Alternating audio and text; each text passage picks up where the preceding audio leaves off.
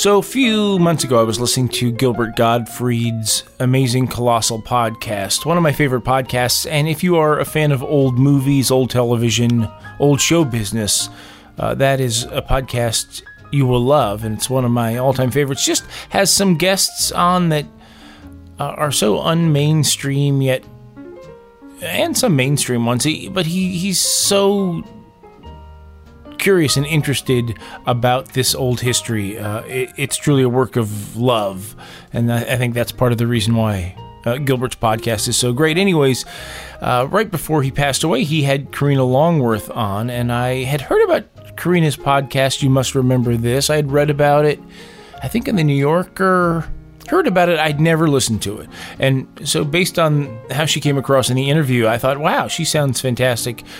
She's together. She knows what she's talking about, and the praise that Frank and Gilbert were putting on her podcast. So I said, okay, I'm gonna tune in. So I went and I looked through the many seasons that she'd already done, and I picked this Charles Manson season because of this Beach Boys connection, and that was the very first episode I'd listened to. Then I went back and started at the beginning of the season. And now I'm kind of working my way through the podcasts, every single episode. They've all been fantastic.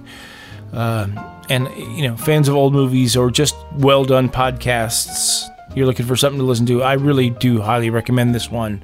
So I just thought, hey, I'm going to turn folks onto that, and the way to do that is to not talk about her whole many seasons of podcasts, but to mostly focus on this one music crossover episode.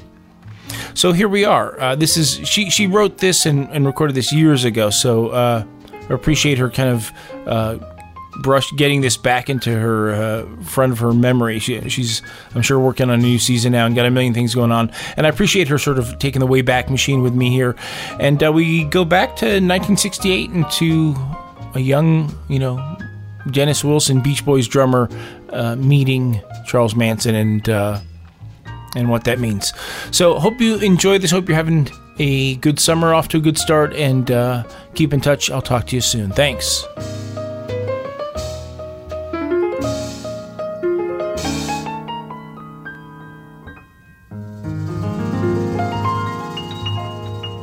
Karina Longworth, good morning and welcome to the show. How are you doing? I'm great. Thanks for having me. The podcast, You Must Remember This, and folks can go to youmustrememberthispodcast.com for information or to listen. It is described as the podcast dedicated to exploring the secret and or forgotten histories of Hollywood's first century. I love it. It's extremely well done. Can you just give us some background where you grew up, and can you put your finger on some specific thing or things that ignited your love of movies or old Hollywood? Well, I grew up in Los Angeles in the 80s, and old Hollywood didn't seem that old then. A lot of the major stars were still around, and I just have these memories of like whatever Elizabeth Taylor was doing that day was being reported on the local news. And, when Rock Hudson died, I remember my mom having this like very serious conversation with me about him and what AIDS was. And so in a very real way, the stars of the past were how I was learning about the world. And then I went away for college. I went to art school in Chicago and San Francisco, and I was, learning about different things. But I kind of just kept gravitating back towards this Hollywood of the past and the mythology of it, and then trying to separate myth from reality. And so I ended up going to graduate school at NYU and getting a degree in cinema studies, where I focused very specifically on what is considered classical Hollywood, which is basically the late 1920s until about the mid-60s. And then I sort of took a detour and became a film critic. And then I really burnt out on new movies and the culture of contemporary Hollywood. And I just wanted to try to find a way to get back to doing what I love to do, which was doing research about the history of Hollywood and watching these old movies. And so, I tried a couple different things, and then I kind of landed on this idea of doing a podcast because it was 2014, and I was finding myself not really being that interested in reading websites or reading blogs anymore. And I was getting a lot more of my information just from listening to podcasts. And so I figured that as somebody who listened to podcasts, I'd never felt like there were enough podcasts to listen to. Like there were never enough episodes of the podcast that I really loved. And so I just felt like nobody would be bothered if I started a podcast. Like it felt like there was room in the marketplace for it. And how many episodes are there now? I don't know. I'd have to check. I mean, there's probably close to 200. Yeah. I've been doing it since 2014, and in that time, I've done between 1 and 3 seasons a year, and the seasons range from 6 episodes to 25 episodes. Yeah. There's episodes about Sinatra and Judy Garland and Madonna and Howard Hughes and Humphrey Bogart and Marlon Brando and Bruce Lee. And there's seasons about MGM and the Second World War and the Blacklist and Bela Lugosi and Boris Karloff and Sammy Davis and Dean Martin. There's tons and tons of stuff. And I really do recommend folks eventually listen to all of them, which is what I'm working my way through. And I recommend as a starting place, go through, pick an episode or a season that sounds appealing to you, and then just start there. And eventually, I think you will end up getting addicted as I am. So what I did was I started with the season called Charles Manson's Hollywood. It's a 12-episode season, and it really drew me in, like I said earlier, partly just because what you do so well. So what drew you into picking Manson? Because, MGM or the Blacklist or Second World War, these things are so different from Charles Manson. But the idea of looking at the Charles Manson story through how he brushed against Hollywood or how the reaction of the Hollywood community, great idea for a fresh perspective on an often told story. So what is that, just a light bulb just went off and let's do this? I was never really interested in Manson or true crime in general. I'm not like a murder guy. Basically, what happened was that I was watching a Doris Day movie marathon on Turner Classic Movies, and I looked up her Wikipedia profile, as one does, and I saw, this sort of paragraph in her profile about how her son, Terry Melcher, had owned the house where Roman Polanski and Sharon Tate had lived, or he had been the previous tenant. He had sublet it to them, and how some people felt that when Charles Manson sent his family to that house that night, they were looking for Terry Melcher. And I had never heard that before, and it just seemed so crazy to me that there was such a short degree of separation between Doris Day and Charles Manson. And so I thought there's got to be something there. I'd at least like to learn more about it.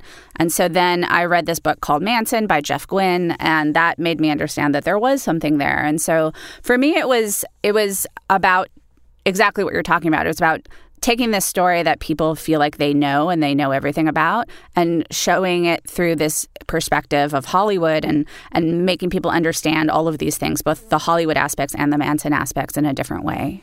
One of the things about the whole series that I really appreciate was you sort of walk this fine line. Clearly, Manson has this super magnetic personality, but you don't romanticize this. Like, as a little kid, I was, freaked out by Manson. I'm a little too young to have to know when it all happened, but there was just this sort of, it's just the creepiest thing, really. That's one of the creepiest things that's ever happened. You're very careful to portray him not sympathetically. Well, I wouldn't know how to be sympathetic to him, yeah. I feel like. Maybe it was because of reading Jeff Gwynne's book, which I think is a masterpiece of nonfiction, but I would just feel like I understood him as a con artist, and I recognized aspects of him in men that I've been involved with myself, in terms of this guy who has this whole shtick. And it can be, especially when you're very young and you're kind of looking to escape reality, that can be very attractive. And then you have to kind of spend some time with a person like that to understand the extent to which they're dangerous and, at the very least, capable of really manipulating you and hurting you. And so I felt like I saw right through him pretty quickly. I mean, I was surprised to hear your descriptions about how Manson was able to hold the followers, and particularly the females, so completely. And there was, of course, tremendous amounts of LSD involved, like daily amounts for weeks on end. But doing the research, were you also surprised? And can you explain this hold on people? No, I wasn't that surprised, again, because I was a 20-year-old girl. And so I remember being attracted to really bad guys. Yeah. There is, sometimes you just, when you're very young, you're very susceptible to people who are charismatic, who tell you what to do. I have a 17-year-old daughter, and you're freaking me out right now. I'm sorry. The research is very well done. A lot of people can do research. What you do is you sort of take this, what you've described, this overarching knowledge of all of Hollywood history. And so when you discuss a movie or an actor or just a news event, you put it in this context of that Hollywood history. And that's, to me, that's your gift. So how long does it take to do the research to put one of these seasons together? It really depends. I would say minimum 6 months, but lately I've been kind of budgeting based on the amount of time it's taken me in the past, and I'm finding it's taking a lot longer now because I want to go deeper. You know, you said anybody can do research, and I guess that's true, but most people don't do the kind of research that I do, and if they did, there'd be more podcasts that sounded like mine. I really try to read everything I can read on a topic, and I go way beyond internet research to buying out-of-print books, going to archives, going to research libraries, buying a lot of vintage magazines. So, you know, with the Manson season, I can't remember how long it took me to research that one because that was 7 years ago. But the most recent season I did, I started researching it in September of 2021, and I was still working on the research and writing all the way up until when I was finishing the last episode at the end of May 2022. Yeah, so 6 months or so of research could equal 6 or 8 or 12 hours of podcast. So these things are really packed, and you're a great editor. Let me remind folks, Karina Longworth is our guest, and the podcast and the website is called You Must Remember This podcast.com. So let's tell this story. Spring 1968, Dennis Wilson is, I think he's 23-year-old, and you paint this picture of this guy as already sort of a broken person, and he picks up these two girls hitchhiking and takes them home, and they don't know who he is. They don't know he's the drummer of the Beach Boys. And the next time he comes home, Charles Manson is in his house, and there's a bunch of topless Manson girls in the house. And you say that Dennis says to Charles Manson, "Are you going to hurt me?" Which to me is so scary. And I mean, he sort of sees it all right there. And it's so bizarre. How do you think Dennis knew, or how do you think he saw that? I don't know that he knew really what was completely in store for him with Charles Manson. I think he was more like, are you a home invader, you know, in the way that we would think of it today? Have you come here to kill me and steal all my stuff? But, you know, pretty quickly, I think that he was sort of taken in by Manson's whole act. And Dennis was looking for an identity outside of the Beach Boys, which he didn't feel like the rest of the band took his contribution seriously. And it was not a great time for the Beach Boys in the late 60s. They were sort of considered passé at that time. And so it was a time when a lot of people were looking for gurus. The Beach Boys had toured with the Maharishi. And so he saw in Manson somebody who could kind of be his own guru. Yeah, I guess that makes sense. One of the things that I did not realize, I mean, I knew Manson played the guitar, I knew he wrote songs, I knew about the Beach Boys connection, but I didn't realize how seriously Manson wanted to be a rock star, and he had interest over the years from several people connected to record labels. How much do you think the interest was from people's legitimate interest in Manson's music, and how much was it just from they wanted to be around Manson and his females?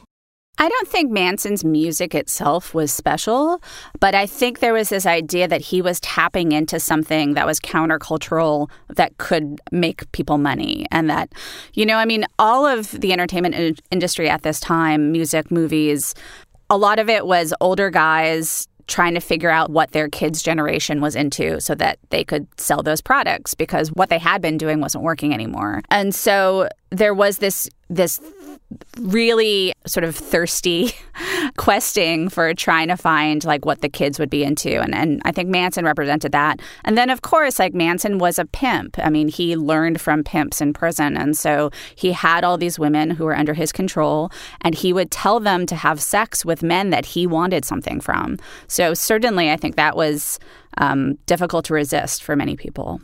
Yeah. Again, it's a 12-part series, and folks should listen because the ins and outs are truly bizarre. And the people who come in and out of Manson's sphere, it's an incredible who's who of entertainment people. Dennis introduces, I think you say, Neil Young to Charles Manson's music. He certainly introduces the rest of the Beach Boys, who are immediately all creeped out. It does seem a little bit like Dennis believed in Manson's music. Is that wrong? I don't know to what extent he believed that Manson had unique musical talent, but again, I think he felt like Manson definitely had something, and that maybe you could take what Manson had on a personality level and you could merge it with the musical talent of these other people, and, you could get a kind of alchemy out of it. Interesting. Yeah, there is a certain point in the 60s where you can tell that people are desperately searching for this new youth market product, and some great complete misses to the bullseye produce some what are now wonderful things. But of course, they were made only with a dollar sign in mind. It's kind of an interesting time for with movies and with music. So Manson had this real mix of influences, like Dale Carnegie's famous book. Was Manson smart? Oh, I think he was brilliant in his way, for sure. He was uneducated, but extremely savvy and really able to, he was like a sponge. I'm sure there's a more scientific word for that, but he was somebody who was able to come into contact with a person or a book like How to Win Friends and Influence People and absorb it very fast and then regurgitate it as though it was his own idea. Yeah, that is like the perfect con man recipe right there. Yeah. Totally. Yeah. So eventually one of the songs that Manson sort of worked up and I guess made a demo of, I don't know if what we hear is a demo, but you can hear Manson. There's a snippet of it in your podcast. This song, which I think Manson called Cease to Exist, and Dennis and the rest of the Beach Boys turned it into this song called Never Learn Not to Love, late 1968. It came out as a B-side. It was on the 2020 album. They played it on the Mike Douglas Show. And I like the song. I've always liked it. It's kind of a odd, weird 1960s thing. So you go into this in the podcast, but explain, was Manson upset that when the record came out, the songwriting credit just said Dennis Wilson? And what did they give Charles Manson in exchange for his contribution? Manson certainly was not hanging out with Dennis Wilson out of charity or any kind of altruistic concept of friendship. He wanted something from him. And what he wanted was he thought that Dennis Wilson could open the door to fame and fortune for him. And so Charles Manson's a bad guy, but you have to kind of, give him credit, like, for the fact that he was genuinely betrayed by Dennis Wilson. You can understand how he felt that way because he did write this song and then the Beach Boys took it and recorded it as their own and cut him out of the process. So he was certainly upset by that. And he wanted some kind of payback for sure. Yeah. Eventually, Dennis moves out of his own house. That was the only way Dennis could get rid of the Manson family, was to just move and leave no forwarding address and let his landlord deal with it. I mean, it's truly... I think that was kind of like a typical rock star thing, though. Dennis had been a rock star for many years, even though he was only 23. And, I think to some extent, famous people are used to letting, a suit take care of something for them. And so this was a version of that. He wasn't going to have the confrontation himself. One of the things about the podcast, all of the seasons, that you're telling stories that have their initial telling usually through a Hollywood PR machine or through rumor mills or gossip, and they've all been told many times from different point of views, and you, like you said, you sort of untangle the truth. Do you ever get contacted with pushback from people who were there or were involved, or just partisan fans who just disagree with your conclusions?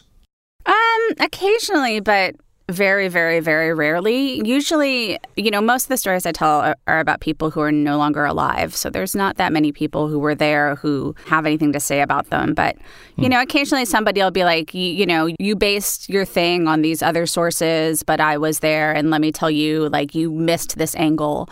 But I really care quite a bit about accuracy. And if I'm not sure what the truth is, usually I say, this source says this and this source says this. And, this is what I think is more likely.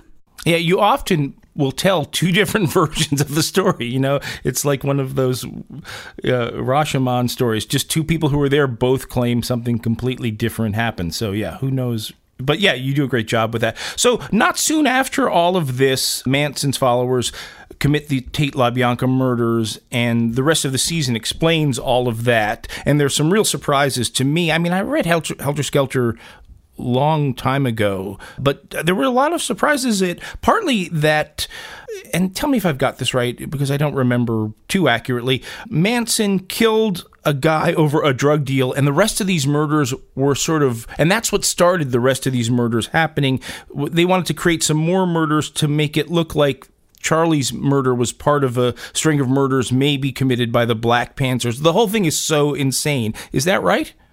There's kind of two things that started the whole string of murders. One is that Charlie was trying to do this drug deal with a black gentleman who went by the name Lotsa Papa, and Charlie shot him in the back and thought he was dead. So then the other thing that happened was that they were also trying to do this mescaline deal with this music teacher named Gary Hinman, who lived in Topanga Canyon.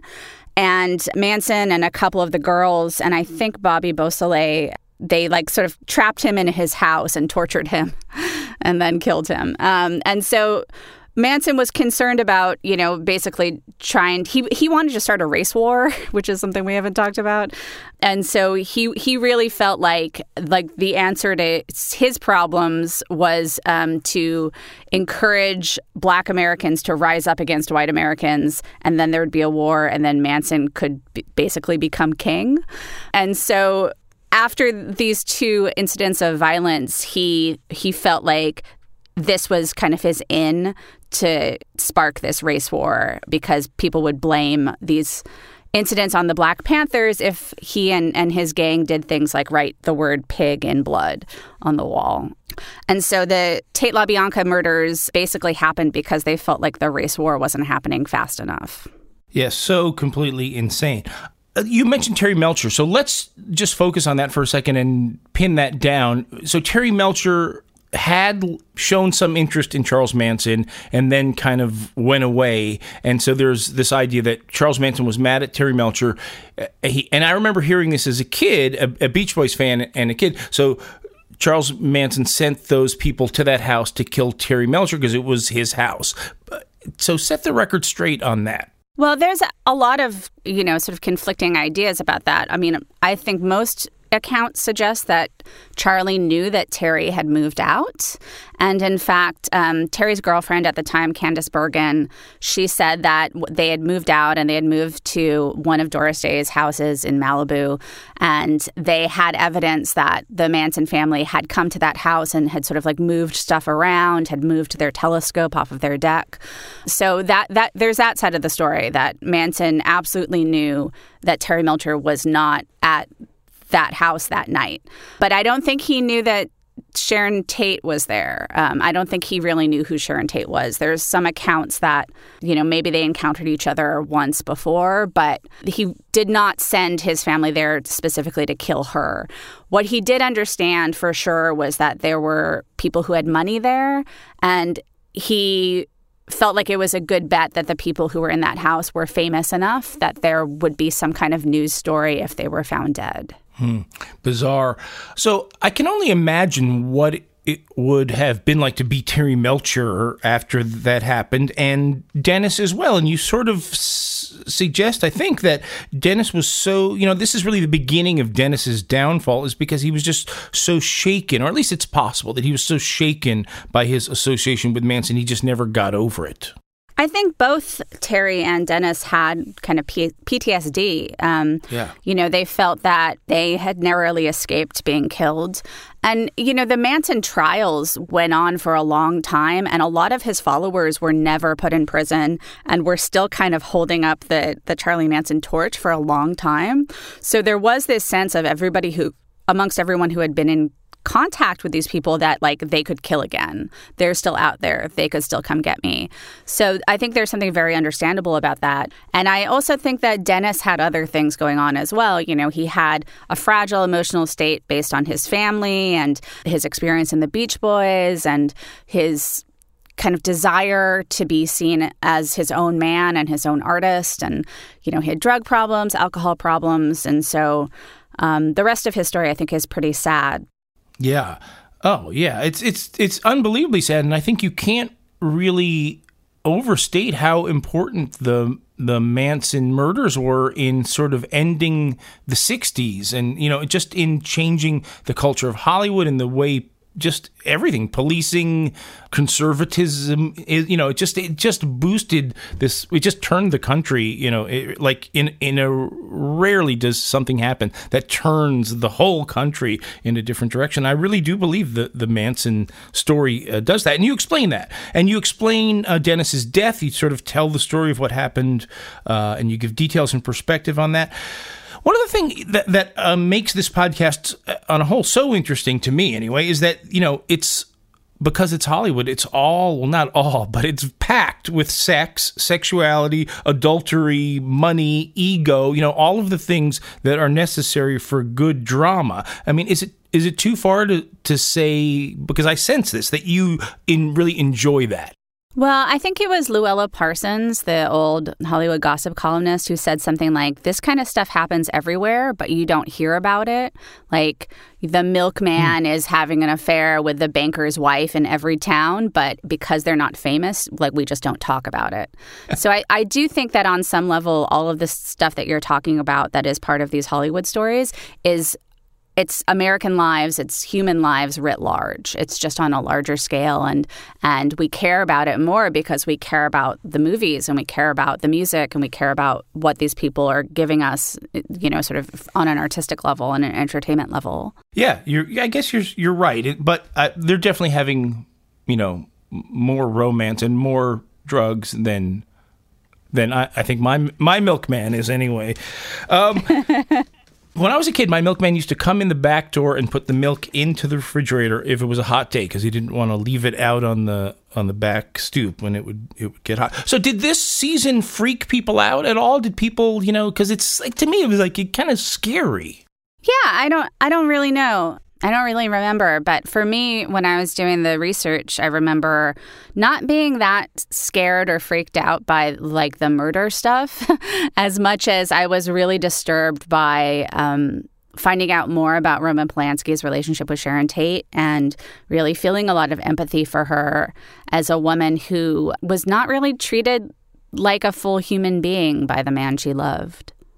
Yeah, you go on about her and about what happens to him, and I agree. She's a very sympathetic and unusual character, yeah. So, once again, it's Karina Longworth, and the podcast is called You Must Remember This, and the website is called YouMustRememberThisPodcast.com, and just pick, listen to this season or pick an episode or a season you like and jump into the deep end. So, what's coming up next for the podcast?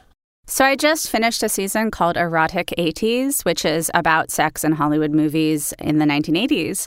And I'm going to do a follow-up season called Erotic 90s about sex in Hollywood movies in the 1990s.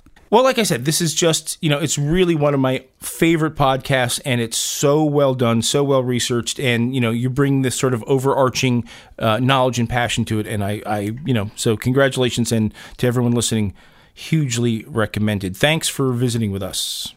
Thank you so much for having me. Cease to resist. Come say you love me.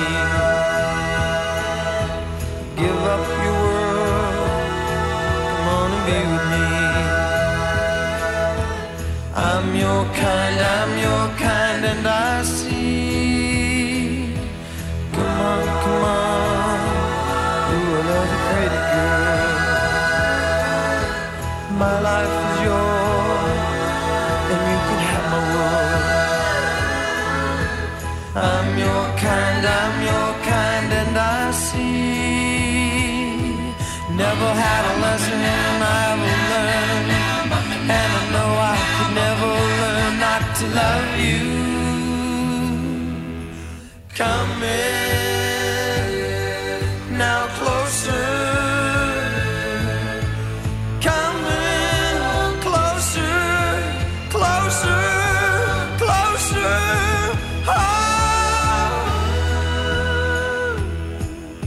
Submission is a gift, give it to your lover.